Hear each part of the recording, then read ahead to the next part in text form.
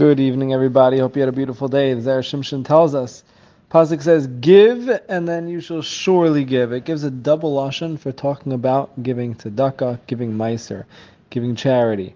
So, we learn like this. Sometimes it's okay and it's enough to give charity, to give tzedakah according to a person's means, according to what they have. But sometimes person has to give more according not just to what you have to give, but what the poor person needs or what the needs are. You have to go past that comfort zone of what you're able to give.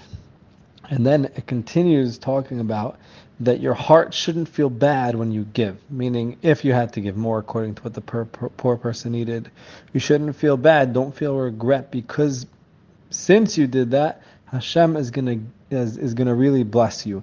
And we learned from this that in order to really access the brachos, like we were talking about, of gaining wealth through giving tzedakah, through giving charity, that's what really brings the bracha, is when a person goes according to what the poor person needs, which sometimes means giving more than we normally would. Everyone should be zeicha to give all that is needed and more. Hashem should bench everybody with wealth and simcha to enjoy that wealth. Everyone should have all the brachos from the zera shimshon, shimshon chaya nachman, Sarah Chava. Everyone should have a beautiful night.